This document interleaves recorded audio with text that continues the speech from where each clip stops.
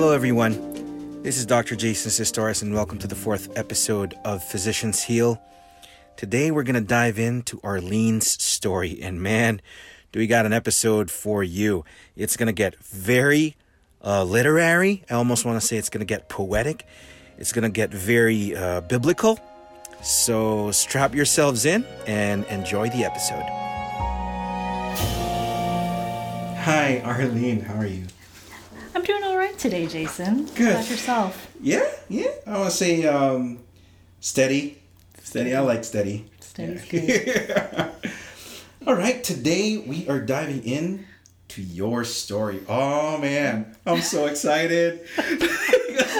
I'm wordy, so there's lots of words. No, that's fine. But we're going to go deep. You've gone deep, and so I'm like, oh, she's going deep. I'm diving right with you, right there. So, great. Again, we'll go back to our, I guess you can call our methodology. We have these set of questions that we've sent to our fellow physicians. And although they were unable to answer all of them, you and I have decided, you know what, we'll explore these questions ourselves. So I'm going to start right off with the first one. Is that okay? Sure. So why don't you, number one, tell us about yourself and what's your clinical background? Okay. So before I do that, let me just provide a little bit of context. Okay. Oh, yeah. So as I share today, I come with the advantage or disadvantage of trying to condense the work I've been doing for my upcoming book, Embrace Grace, New Medicine for a Wounded World. So I'm going to share my story and answer the questions by anchoring my particular story within a larger spiritual story. So individual stories of transformation often highlight universal truths and, as such, are incredibly important. Additionally, systemic change happens at a larger scale, often over generations and many, many lives. I want to be transparent that I come from a Catholic perspective that, at its heart, says God is love, love changes everything, and every person is invited to receive love and to participate in the work of love.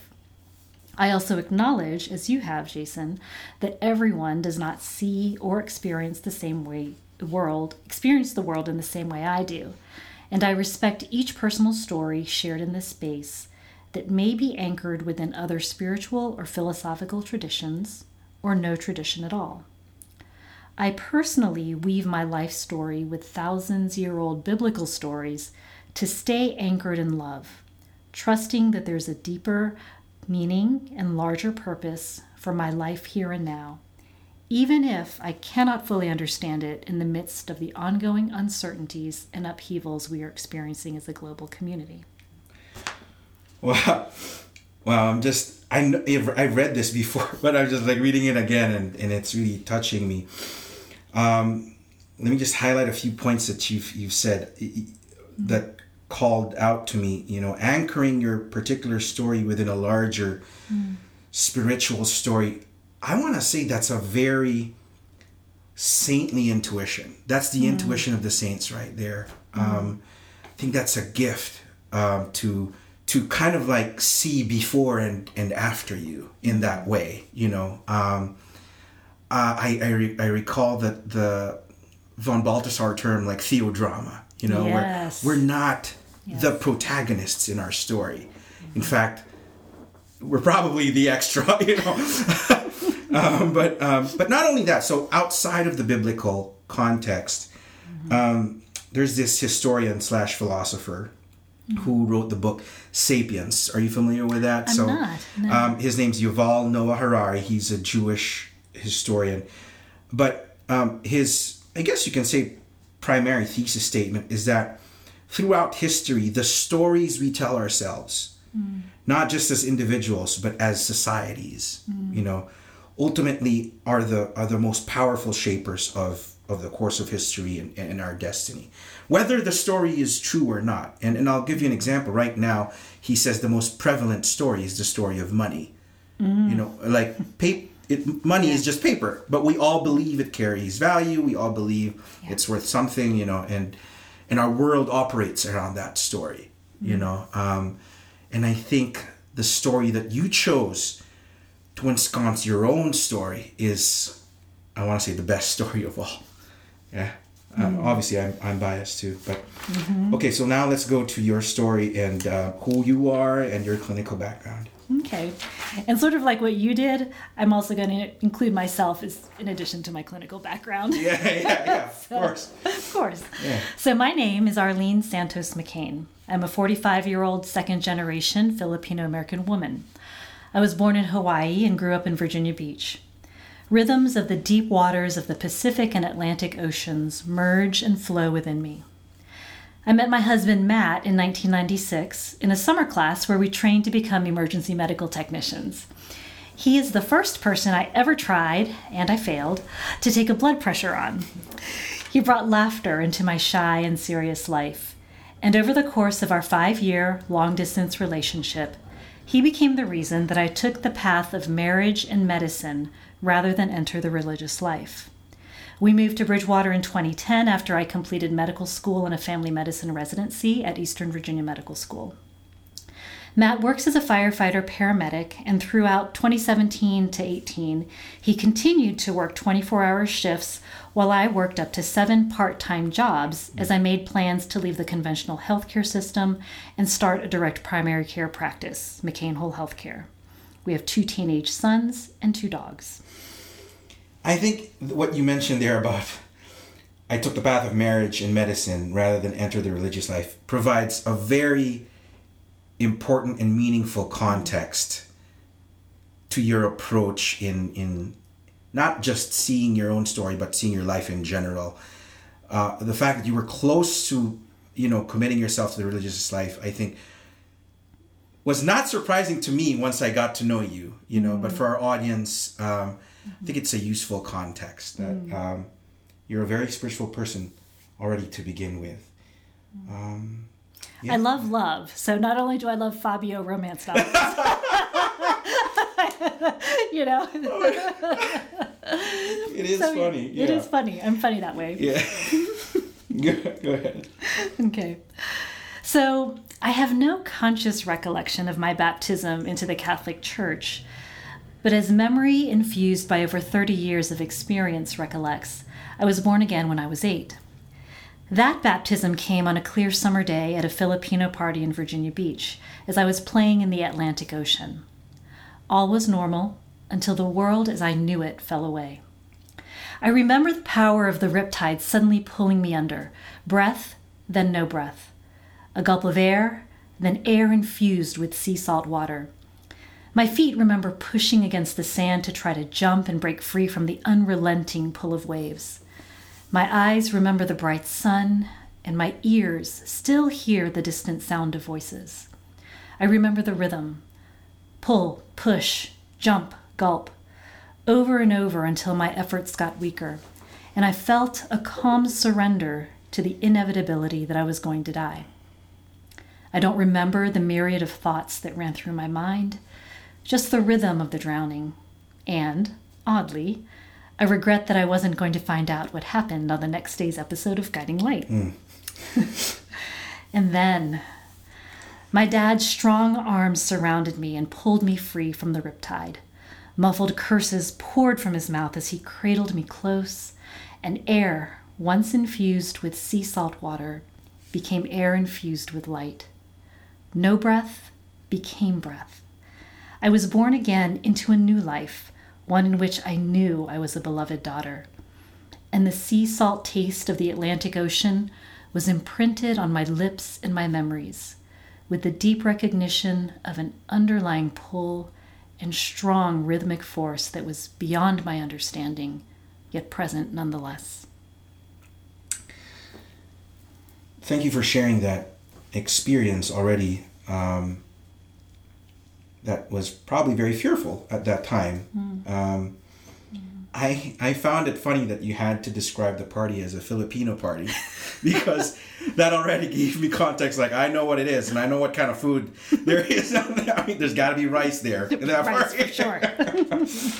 But yeah, thank you. And I also love the fact that it was your father that gave you that uplifting experience. I think already shaped you also in a specific way.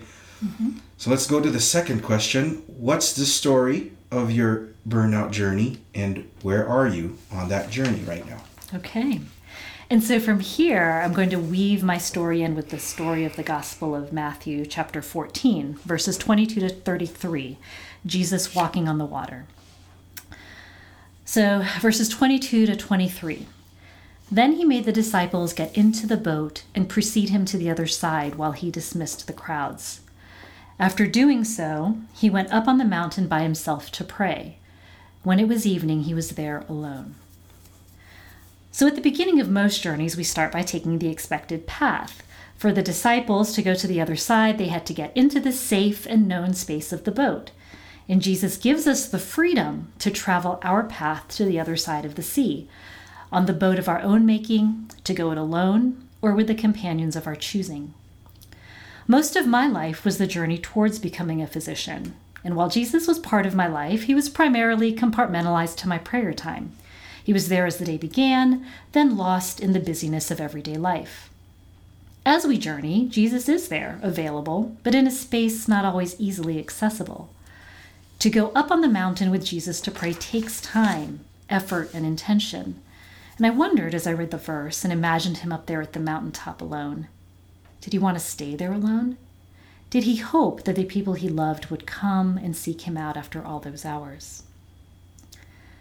Verse 24. Meanwhile, the boat, already a few miles offshore, was being tossed about by the waves, for the wind was against it.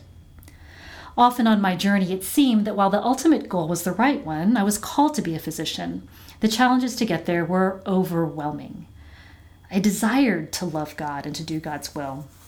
During my undergraduate years at Georgetown, when the Matthew 10:8 verse first imprinted itself on my heart as my vocation verse, intellectually it seemed like a good one. Cure the sick, raise the dead, cleanse lepers, drive out demons. Without cost you have received, without cost you are to give. So the first part, cure the sick, was so spot on, and the rest was strange, but not really relevant. I mean, I had clearly asked God for a sign of what to do, and that verse came up. So I went with it and made a few mental modifications. So it read, cure the sick, become a doctor. But I was traumatized by medical training. And as the years progressed, I would often crave the peace that death might bring me. I could barely breathe. My life was a continuous exhale, a continuous self-giving to exhaustion. I could barely breathe as I sank into the weight of fear, sorrow, and death that seeped through the walls of clinics and hospitals. My life was a continuous exhale in which I tried to breathe life by giving life to my patients and by giving birth to my sons. I was trying to give without cost, but forgetting that first I had to receive without cost. A healthy recognition of inexperience morphed into unhealthy self-criticism. I became captive to fear that my skills were never good enough and my knowledge would never be vast enough. And then the fear turned into a harsh self-judgment that I, myself, was not enough. I was drowning again, maybe figuratively this time, but absolutely and completely. I sank into a deep depression. Every day I cried to God, what am I doing? Why am I doing this? Can I rest? Should I give up? All right, wow. A few things that I just wanted to point out, incidentally. The walking on water, I call it the wow passage, walking on water. Oh, I love that. Yeah, it's walking, Yeah. the wow passage. Wow passage. Yeah. Mm-hmm. The wow passage was the same reading I came upon during that retreat I talked about in my story. Really? Where I felt like he was calling me to do the impossible. And for me, the impossible at that time was to live a fulfilling and creative life while practicing medicine. And I thought that was impossible. Yeah. Yeah. And it's amazing that the same words called out to us in a very similar manner. But you obviously touched on the topic again of depression and suicidality. And Yeah. you I like the words that you used. I would often crave the peace that death might bring me. I think ultimately we all desire that peace. But But for us during that moment of depression and burnout, peace is just the absence of the chaos and the misery, you know. You're right. It's like quiet, you know. Whereas the desire that I'm talking about, that's really, really deep in the heart of everyone, if I were so brave to assume, it's the desire for the fullness of life. You know, the World Health Organization defines health not just as the mere absence of disease, but complete physical, mental, and social well-being. Yes, you know, yes. And then I think the peace that I'm talking about, is also not just the mere absence of chaos or trouble or misery, but it's the ultimate fullness of living a life, you know, to its joyful capacity. Right. You know, but at that point, at our lowest point, we just want it to just end. Mm-hmm. Now, the drowning, I think, is the last one I'd like to touch on, which is, I think, the most appropriate metaphor, because I really feel like, I think most of the people would feel like they're running out of breath, you know, even in training, or even in the midst of like current work as an attending, doing charts, you know, this feeling where after you finish your last chart, backlog chart, it's like, I can breathe again. Yes. But then, you know, tomorrow you're going to start the same. And then by the end of the week, you have another. Right. You're going to be buried, or you're going to be underneath that same load again. That's true. And I will, you know, so I would always, in my journals, I'd say, oh, I'm down to 0 charts. And then, but the other side of it that wasn't written was, oh, but there's still 15 or 20 or 30 lab refills or phone calls that have to be addressed. Yeah. So even though that part can feel complete, it actually, there never is a 0, ever. Yeah. So, yeah. Interesting. Yeah, it is. Okay. So then, as I was asking those questions, the answer that emerged was from Psalm 51:10. Create in me a clean heart, renew in me a steadfast spirit. It was a call to a kind of purification and perseverance, and so I'd continue to live and work through another day. Upon graduation from residency, I had to decide whether to practice in Spruce Pines, North Carolina, at an independent practice in the woods by a river with a downstairs massage room, or to practice as a hospital-employed physician in the central Shenandoah Valley of Virginia. Or as my future partner said, come to God's country. We chose God's country. Of course. Verse 25. During the 4th watch of the night, he came toward them, walking on the sea. The 4th watch of the night is between 3 a.m. and 6 a.m. After completing residency and starting medical practice, I more intentionally developed a relationship with Jesus. The morning practice, which started out as an intellectual exercise because it seemed like the right thing to do, actually transformed me. 5 minutes of reading scripture became 30 minutes with scripture, then 1 hour with scripture and the rosary, then over 2 hours with the scripture, rosary journaling, and sitting with Jesus. So first, Jesus opened my mind to developing the habit. Then he opened my heart to loving him more. And finally, he opened my soul into being a free, active co-creator in our life together. Verse 26. When the disciples saw him walking on the sea, they were terrified. It's a ghost, they said, and they cried out in fear. Jesus comes to meet us in unexpected ways. As I developed a relationship with Jesus in the early morning hours over the past decade, it's true, he terrified me. In the rosary, as I meditate upon the cornerstones of Jesus' life, death, and resurrection, I often feel the pulsation of beads between my fingertips, like the heartbeat of Jesus awakening my hands to allow the Holy Spirit to flow through me.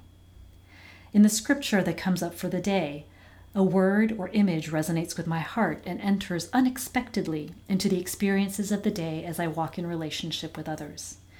In journaling, when a heartfelt question comes up for me, inspired words flow onto paper in response. I kept asking myself, is this real? Am I making up these experiences? Yet day after day, the same things happened. The heartbeat between my fingers, the words of scripture that weaved into my daily life with others, the inspired answers that flowed onto paper and led me along paths I would never have chosen willingly with my intellect. And I'm reminded of Psalm 139 as sung in hymn. Although your spirit is upon me, still I search for shelter from your light. There is nowhere on earth I can escape you. Even the darkness is radiant in your sight. Jesus is terrifying. He offers his love abundantly, and he asks that we grow into loving him abundantly, which is so much greater than what we could even begin to imagine. Verses 27 to 29. At once Jesus spoke to them. Take courage, it is I, do not be afraid. Peter said to him in reply, Lord, if it is you, command me to come to you on the water. He said, Come. Peter got out of the boat and began to walk on the water toward Jesus. What is courage? At its essence, it is to tell one's mind by speaking all one's heart. Here, then, is the call to stop seeing only with the eyes of the mind, to release fear-based security, and rather to see with the eyes of the heart, to embrace the vulnerability of compassion. I went into medicine because that was my vocation call through Matthew 10:8, and yet I found that all my knowledge and training was insufficient to fulfill the call. I had gone in with eyes of the mind, seeing what needed to be fixed, trying to fix with the tools I had, and making some headway, but not as much as I had hoped or expected. I fell into the trap of overwork, of trying to think myself into the perfect cure and writing the perfect note. On weekends, I'd spend hours desperately trying to finish charts, while my husband was often a single parent, and one son learned division by taking the number of charts I had remaining and dividing it by 4 to see how many hours it would be until I could spend time with him. Verse 30. But when he saw how strong the wind was, he became frightened, and beginning to sink, he cried out, Lord, save me. Within 3 years of practice, I was depleted and drowning again, ready to give up medicine and work at Barnes & Noble as I had in college. And yet, I was too frightened to change because of the desire for financial security so I could pay my $400,000 school debt in addition to the mortgage, desire for social security with my position as a physician in the community, desire for family security, not wanting to let my husband or children or parents or sister down for all the years of sacrifice as I worked towards becoming a physician. In fact, I preferred the desire for any security, even the security of my own misery, rather than the insecurity of change. I wanted to stay safe in the world I knew, even if it meant living small and sinking into depression and taking all those I loved with me. And in the fear, like Peter, during the 4th watch of the night in the early morning hours, I cried out again and again, Lord, save me. And Jesus answered me through Matthew 9:13. I desire mercy, not sacrifice. Jesus desires that my life be a living offering of compassion, not the burnt offerings of a tired, dying soul. Verse 31. Immediately Jesus stretched out his hand and caught him and said to him, "O you of little faith, why did you doubt?" And although I didn't realize it then, Jesus answered me every day I called to him. Each time I walked into the exam room with each of my 4,000 patients who asked me to see them, not as broken, not in need of fixing, but as whole people, complex, nuanced, resilient, and beloved. Jesus invited me over and over again to see through eyes of compassion rather than fear, and thus began a process of transformation for me from physician as diagnostician to physician as healer. Verse 32. After they got into the boat, the wind died down. They, Peter and Jesus, got into the boat, and the wind died down. There's no safety net but Jesus. The boat isn't the safe space in rough waters. And this was brought to my attention both literally and figuratively during my family's first whitewater rafting trip on the Cheat River in West Virginia. So on the trip, we navigated 10 rapids, one of which is called Calamity, of course. It runs beside a large rock the guides call the Jumping Rock. Here, people can jump off the rock towards the rapids, and the movement of the current brings you back into a safe space behind the rock. When we reached this point, the kids climbed onto the rock to get a better view of the river and to watch the people downstream in the helicopter performing water rescue exercises. Matt was in the water, experiencing the current of the Calamity move him back into the safe space behind the jumping rock. And I, who thought was safe in the boat, was the least safe of all. As the force of the winds from the helicopter passed by, the waters of the Calamity Rapids became more violent and the raft flipped, tossed me into the water, then flew up into the air. And I, who still can't swim years after my first near-drowning experience, felt again the power of the water suddenly pulling me under. Breath, then no breath. A gulp of air, then air infused with water. My feet this time had no ground to push against because I was buoyed up by a life preserver. My eyes were again conscious of the bright sun, and my ears again heard the distant sound of voices.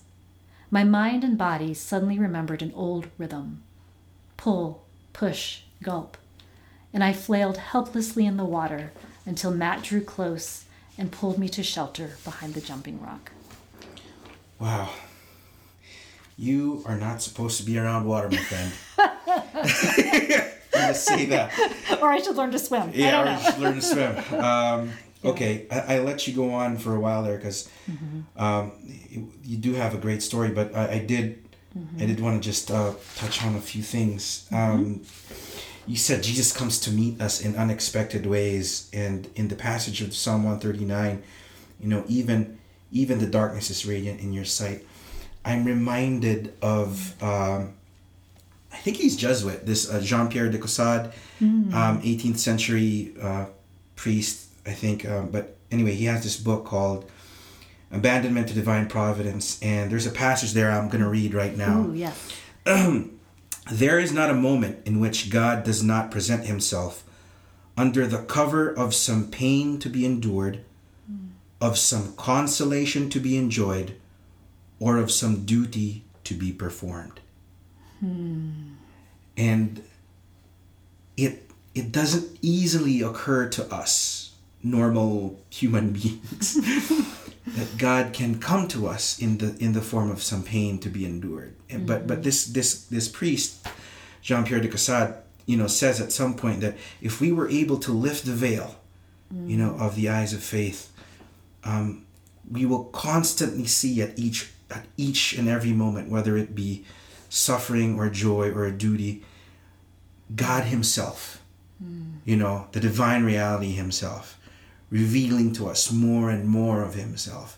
He will obviously he's infinite, so you'll never fully comprehend him, but at each moment he's showing more. And I just like the way darkness is radiant in your sight, because it reminds me that darkness being radiant can be the same as suffering being meaningful, or sacrifices being redemptive. Yes. And so much of what we do feels like a sacrifice. And in fact, you mentioned that, you didn't want to quit medicine because you didn't want to let your husband, your children, your parents, your sister down, who've also sacrificed so much for us, to reach our goals as physicians. I really felt like I became a physician, not of my own accord, but because of the people around me supporting me. And I'm sure we're not alone in that, And you didn't want to let their sacrifices go to waste. If you were to stop becoming a doctor or do something else, But I felt that too.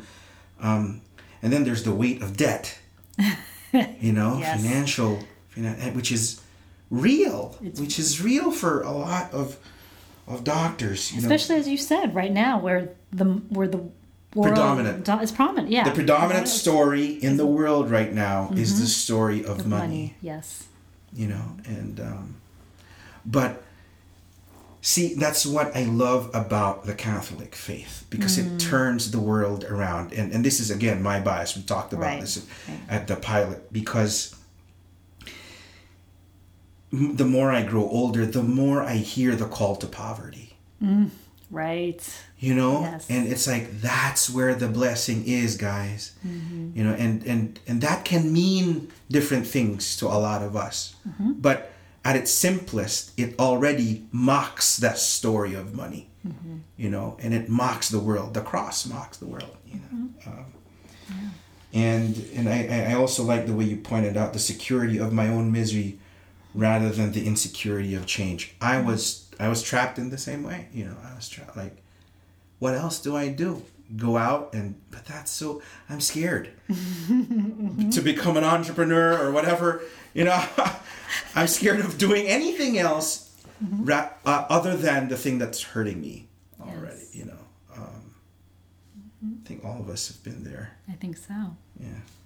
And are still there. Some of us are still there. You know? Well, those are the, I think, pearls that I mined there, but you can go ahead. Okay. Verse 33. Those who were in the boat did him homage, saying, "Truly, you are the Son of God." A word that repeats itself often in my journals through my youth is more.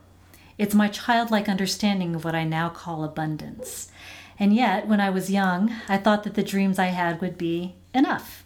Go to college, get married, raise a family, become a physician. But my heart and soul taught me otherwise. Over the years, the Holy Spirit whispered and groaned and trembled and roared and moved within and through me, as I did what the world expected, while being in deep relationship with others, particularly my patients. Patients who challenged my understanding of what it means to be a family physician within the current health system. For a long time, I thought I could live safe and live small. I thought I could hold on to the financial and social security of an employed job, and also change the system by being authentic within the system. I could love my patients, support my patients, walk the path of health with them, and things would turn out fine.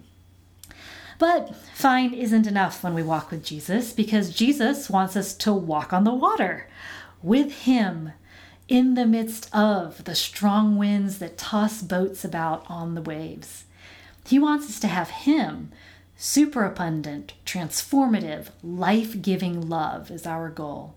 He wants us to recognize that staying in the boat, waiting on him, is not the safe space when the sea is rough.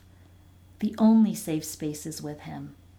Not in the boat, not on the water, only with him. The boat wasn't the safe space for me on the Cheat River. The safe space was with the people I had with me, my husband, my kids, and my guide. And in my life, the safe space is in relationship with my family, my patients, my friends. Each person a living, breathing reflection of the living Christ in my life, keeping me safe and anchored in the midst of rough waters. In my morning prayer, it's in relationship that I meet Jesus with my mind, and through that meeting, I receive the courage to feel the Spirit of Christ fill my heart. And with that courage, I go out to live my heart as a healer in the world. How does this look? Each morning, I spend 2 hours in prayer to reconnect with the divine, to be filled with the energy of superabundant love, to remember my mission of fierce high service, and to recommit to the intention of bringing healing into this world. When I kiss my sons goodbye in the morning, I rest my cheek against theirs and close my eyes and breathe in the air that surrounds them and breathe out from my heart with love. Then bless them on their foreheads before I send them out into the world. It's from that loving energy, this beautiful gift of the Holy Spirit, that I go into work. Then, in that sacred space where a doctor and patient meet, I settle into a chair. I look into your eyes and honor your wholeness and wisdom. I listen to the words of your story and the story hidden under your words. I release my ego that wants to fix everything and instead partner with you to achieve your health goals. Physical health matters, and your stresses, responsibilities, lifestyle, joys, and dreams are just as important. And so, after we speak and I start to do the physical exam, know this. When I put my stethoscope upon your chest to listen to your heart, I also put my hand at your back, behind your heart, to support you.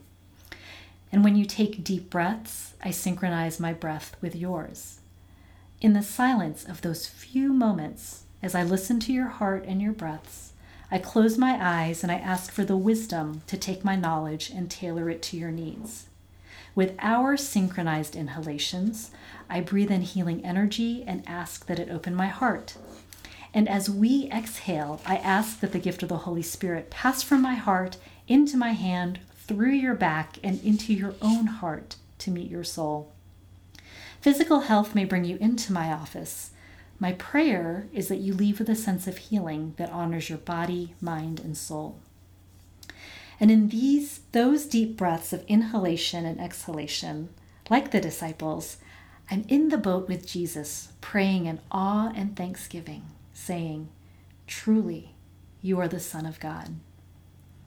My vocation is to the healing art of medicine. My service is to love deeply in the midst of that call. And in order to protect that sacred space in the exam room, the living Christ called me out into the world to create something new. The security of the hospital-employed physician is not of fiercest, highest service to those he calls me to care for. Rather, I was led into a new creation, McCain Whole Healthcare, a deeply relational practice which invites those who desire something more, who want to explore body, heart, mind, and soul, to come. Christ is asking me now to hold the space he had opened and held for me, for those he entrusts into my care. What's the greatest commandment? To love God. And after that, to love my neighbor as myself.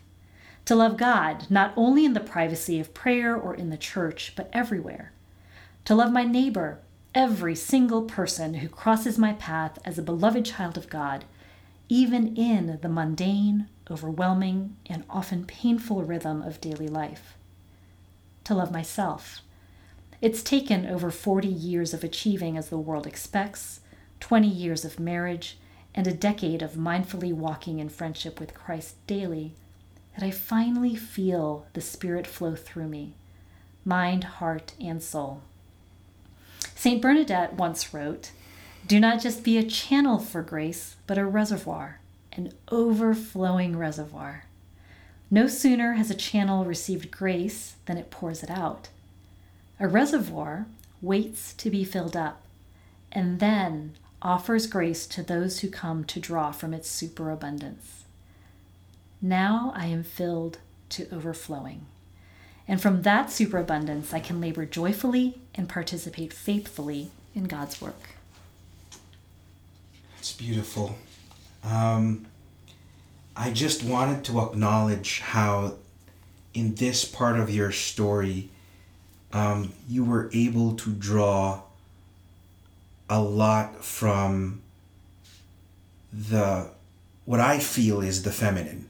The feminine energy. You know, you were able to live into your vocation by giving into that nurturing, side of yourself. The way you describe how you kiss your kids in the morning, Yes. I am still learning to acknowledge and love that side of myself, that wants to be nurturing. I believe that everyone, has a feminine energy, whether you're a man, or otherwise. But I think the way you lived into your vocation by harnessing that, I think is very beautiful. It's unique. Thank you. That brings us to the third question. Is there anything that brings you strength, peace, and or hope in this part of your journey, meaning now? If yes, what is it? If not, where might you find it? So just like you, I say yes. The final part of my vocation verse makes sense now more than ever.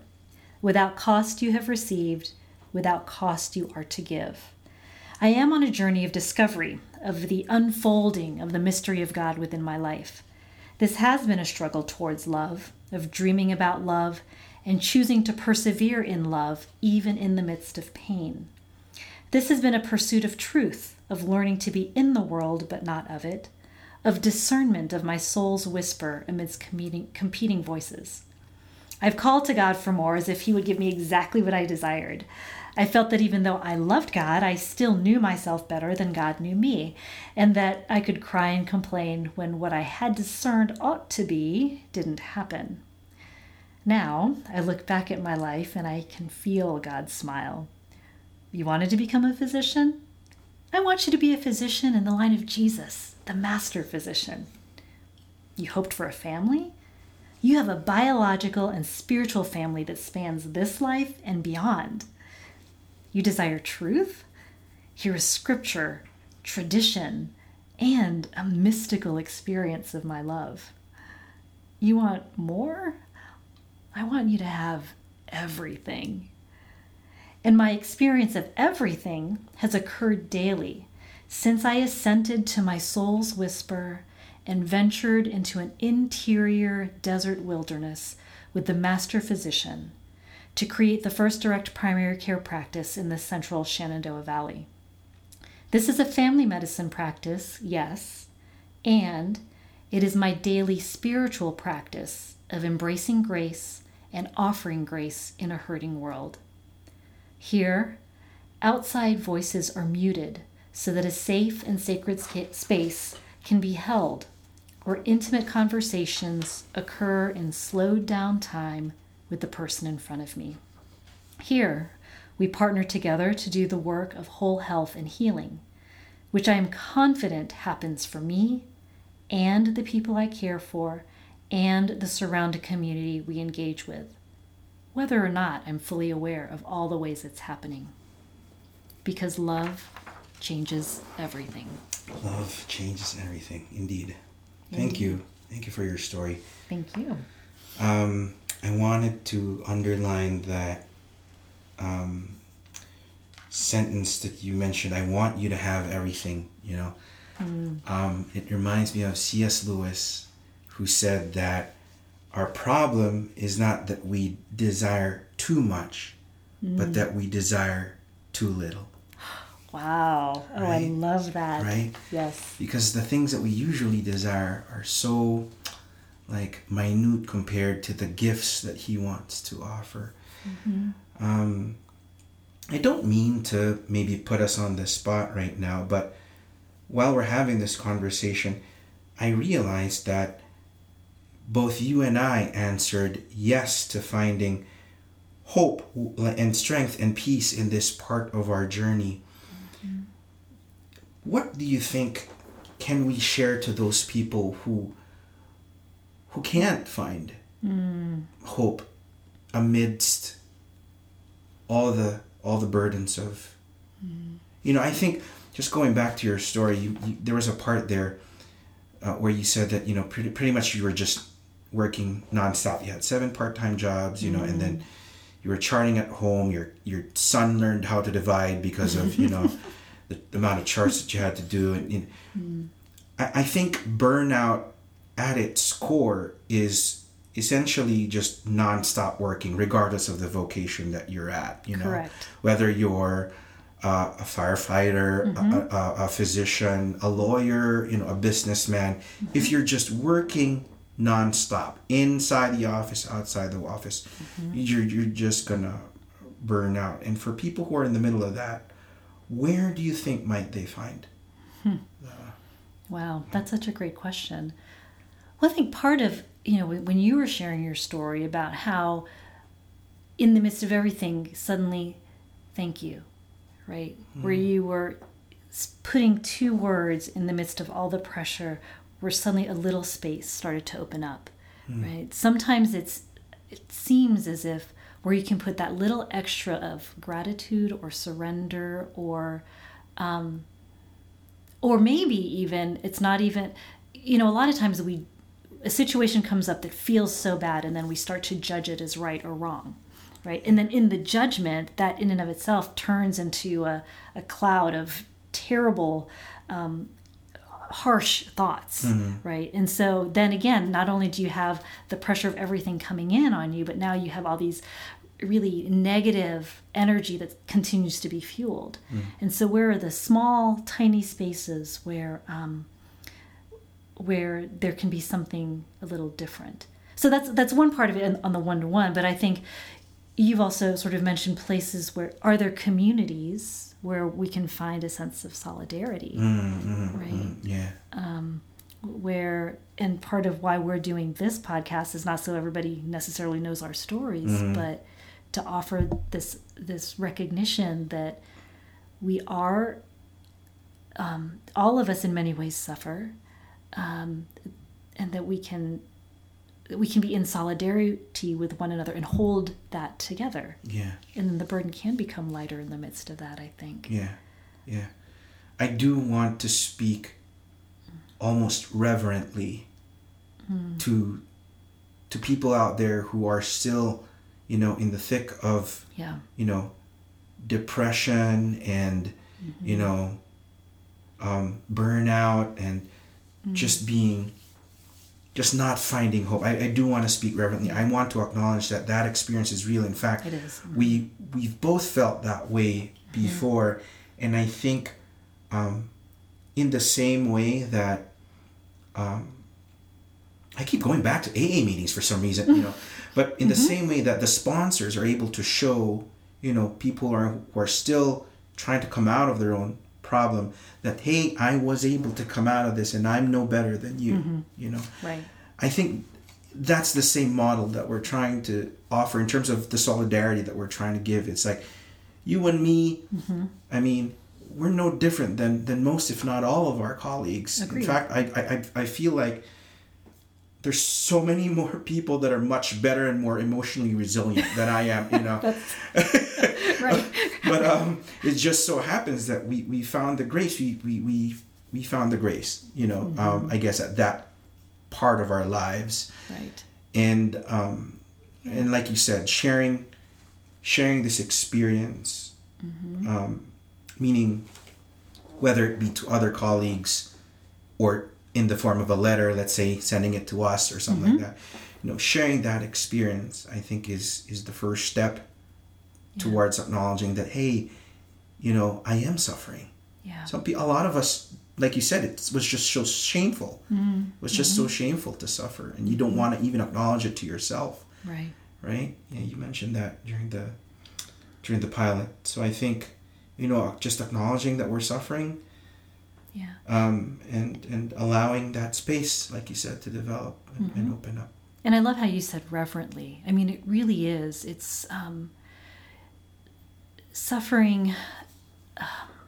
To have the honor to hold someone else's story is truly precious.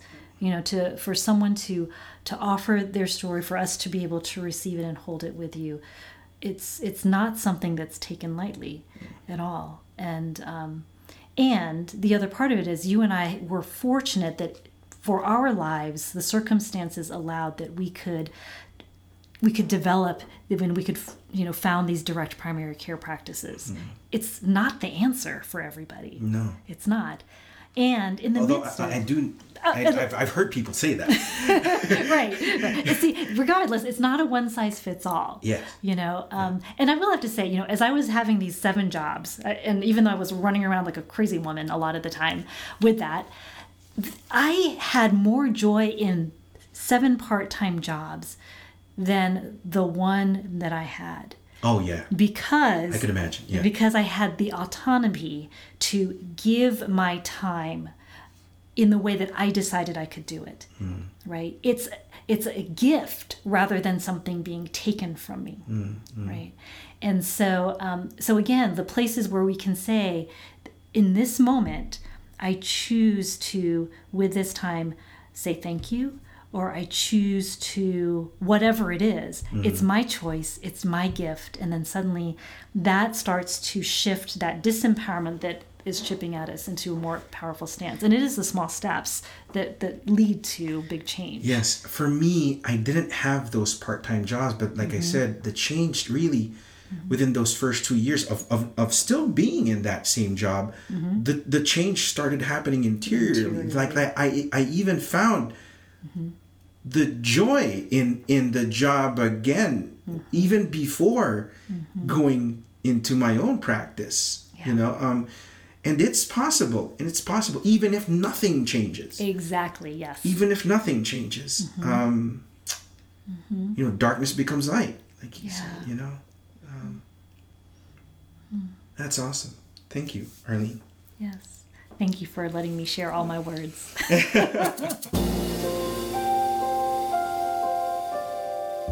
Thanks for spending time with us today. We hope you enjoyed this episode. If you are a physician, again, you are more than welcome to share your story with us. And if you'd like to do so, email us at physiciansheal@gmail.com. Again, physiciansheal@gmail.com. Please also check our show notes to get more information. And we look forward to seeing you next time.